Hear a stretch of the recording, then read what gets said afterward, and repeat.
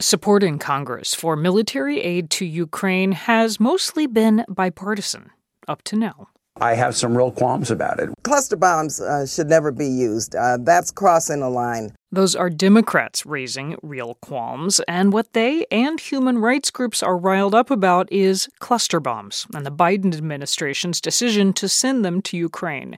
Sarah Gulabdallah leads the U.S. campaign to ban landmines and cluster munition coalition. Cluster munitions are horrific weapons for many, many reasons, and really the folks who are making the decision to potentially transfer these weapons know these and still are not adhering to the dangers. So why so much concern? It largely comes down to how cluster bombs work or don't work. NPR's Greg Myrie explains. So a cluster bomb can be dropped from a plane, though the Ukrainians would likely be firing them from the ground in an artillery shell.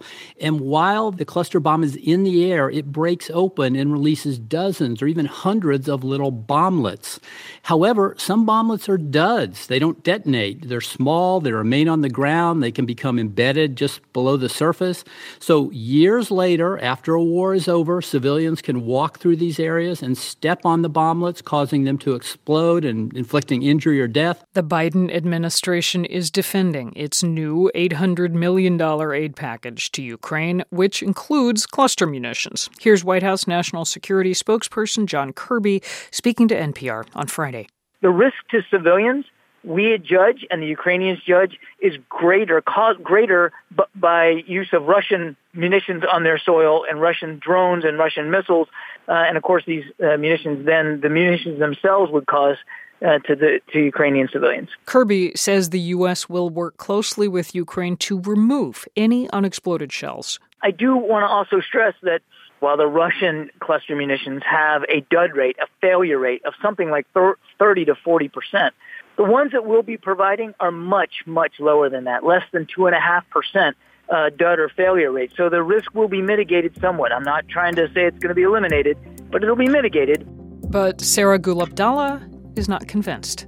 I would say that the failure rates that are reported from the Department of Defense are not as reliable.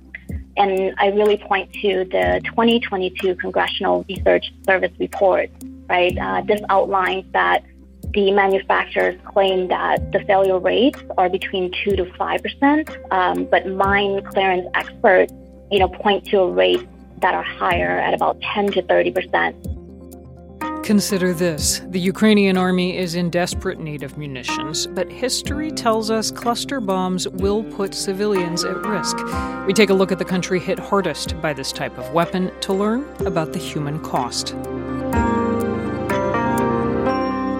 From NPR, I'm Mary Louise Kelly. It's Monday, July 10th.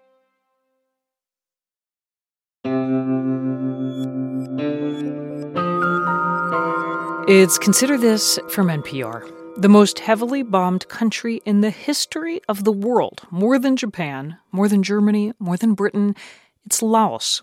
Between 1964 and 1973, the U.S. dropped more than 270 million cluster bombs on Laos. Here's another way to think about that number. It works out to a plane load of bombs every 8 minutes, 24 hours a day, for 9 years. We brought Louis Simons into the studio to talk about the legacy of cluster bombs in Laos and what we might learn from it as we eye their use in the war in Ukraine. Louis is a Pulitzer Prize winning journalist who reported from Asia and the Middle East for decades. I started by asking him why the U.S. was bombing Laos when it was at war in a different country, Vietnam. Laos is right on the border of North and South Vietnam, now United Vietnam. So the North Vietnamese army was using a good deal of Laotian territory for what they called the Ho Chi Minh Trail, which sounds like it might have been a freeway or a highway, but it wasn't. It was just a jungle path, essentially, that ran in large measure through the mountains and forests of Laos and then into South Vietnam. The North Vietnamese army ran personnel and material down the Ho Chi Minh Trail into the south. And it was by 1964, it was obvious that the Americans had to do something to interdict the Ho Chi Minh Trail. To try to shut down that passageway. Precisely. Okay. So President Johnson at the time ordered an operation primarily to interdict the trail and secondarily to attack the indigenous communist force of Laos, the Pathet Lao. I just listed some of the numbers of how many cluster bombs we're talking. What was the human toll? How many people in Laos died as a result of these cluster munitions? 10% of the population, which at the time was only 3 million, so about 200,000 people, Laotian people, died. They were civilians and military. Of the civilians, half were children, young children. And mostly they died because they were attracted to these glittery, brightly painted toys, which is pretty much what the cluster bombs look like. To explain, they scatter everywhere, and they're supposed to blow up, but they don't always. And so what's left is something that a child might pick up and think, oh, what's this? And correct. Then, Correct. They're supposed to blow up on impact. They're dropped from airplanes. They were dropped from airplanes over Laos. And the fail rate, i.e. the dud rate that did not explode, was somewhere around 45%. The numbers are just so hard to wrap your head around. I wonder if we can take it down to the level of just one person. Tell me about your encounter. You were on a dusty road. You're in this tiny village, and you've written you ran into 5 boys, including one who told you he was 7 years old. His name was Nai? Yes, Nai. I had gone from Vientiane, the capital of Laos, to the northern part of the country. The country's only about twice the size of Pennsylvania, by the way, very small, landlocked. And I was there to look at a Laotian landmark called the Plain of Jars, where hundreds of thousands of prehistoric Laotians were buried in massive stone jars. And it was a main target for the bombings, it and the area directly around it, because that's where the Pathet Lao had their bases. So while I was there, I walked through a tiny, tiny village. Maybe 50 people lived in this little village. And as I was walking with my interpreter along the dirt road through the center of the village, a little group of boys, as you said, 5 of them, young all, were running toward me and then stopped. They saw me, the foreigner, very unusual at the time. And I began questioning them, and this little boy, Nai, was the one I picked out because he was missing one arm from above the elbow, and one eye was completely gone. And I asked him how it happened, and he said that he, like these other boys and like everyone in the village, both children and adults, made a living, so to speak, by digging up unexploded bomblets or cluster bombs. And he had one that he was using his hands, his fingers, to scrape out from the dirt, and it blew up in his hand. It took his left arm and his left eye. Yeah. And then he turned from me to the others in his gang of kids. They were all about the same age. And most, not all, but most of them had similar wounds, parts of bodies missing, scars on faces, on bellies, and that sort of thing. And that's the way it was. And the irony, the horrible thing really is that this is going on to this day. Yeah. This gets to what happens after the guns are silenced, after the fighting stops. And in the case of Ukraine, the Biden administration is promising to support the cleanup of cluster bombs.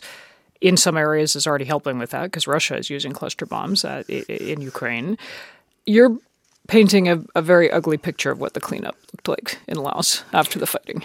Yeah, it's worth bearing in mind that in 2016, President Obama, the only U.S. president ever to visit Laos, went there and made a speech in which he promised $90 million for a joint operation between the two governments to clean up the cluster bombs, anticipating it was going to take 3 years.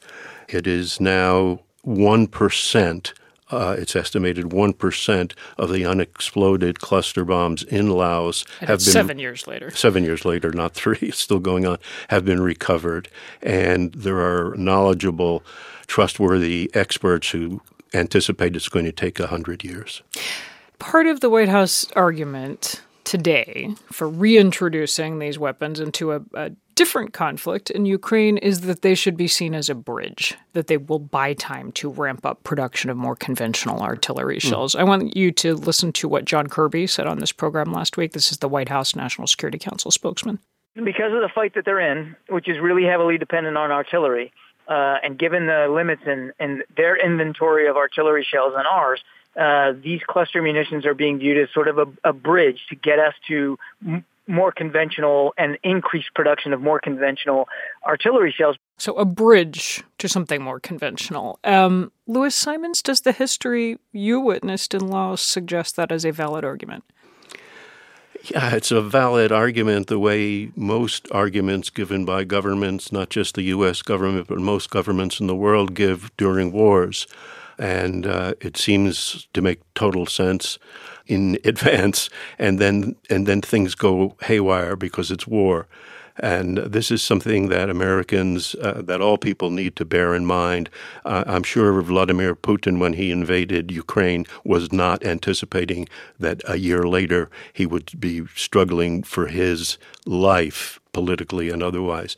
So things go wrong, and it sounds like a nice plan. Maybe it'll work, maybe it won't.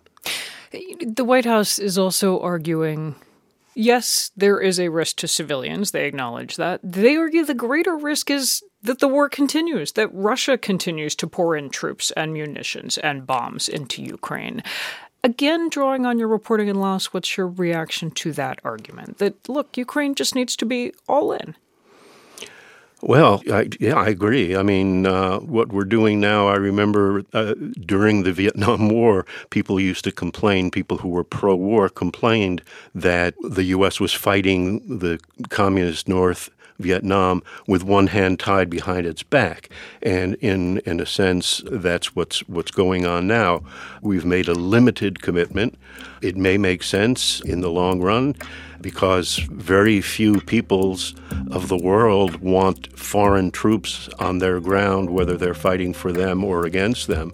And so, the notion of committing troops and more materiel without end to this war carries all the risk that the war in Vietnam carried. Journalist Louis Simons.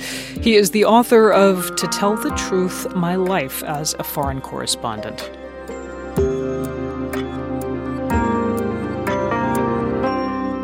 It's Consider This from NPR. I'm Mary Louise Kelly.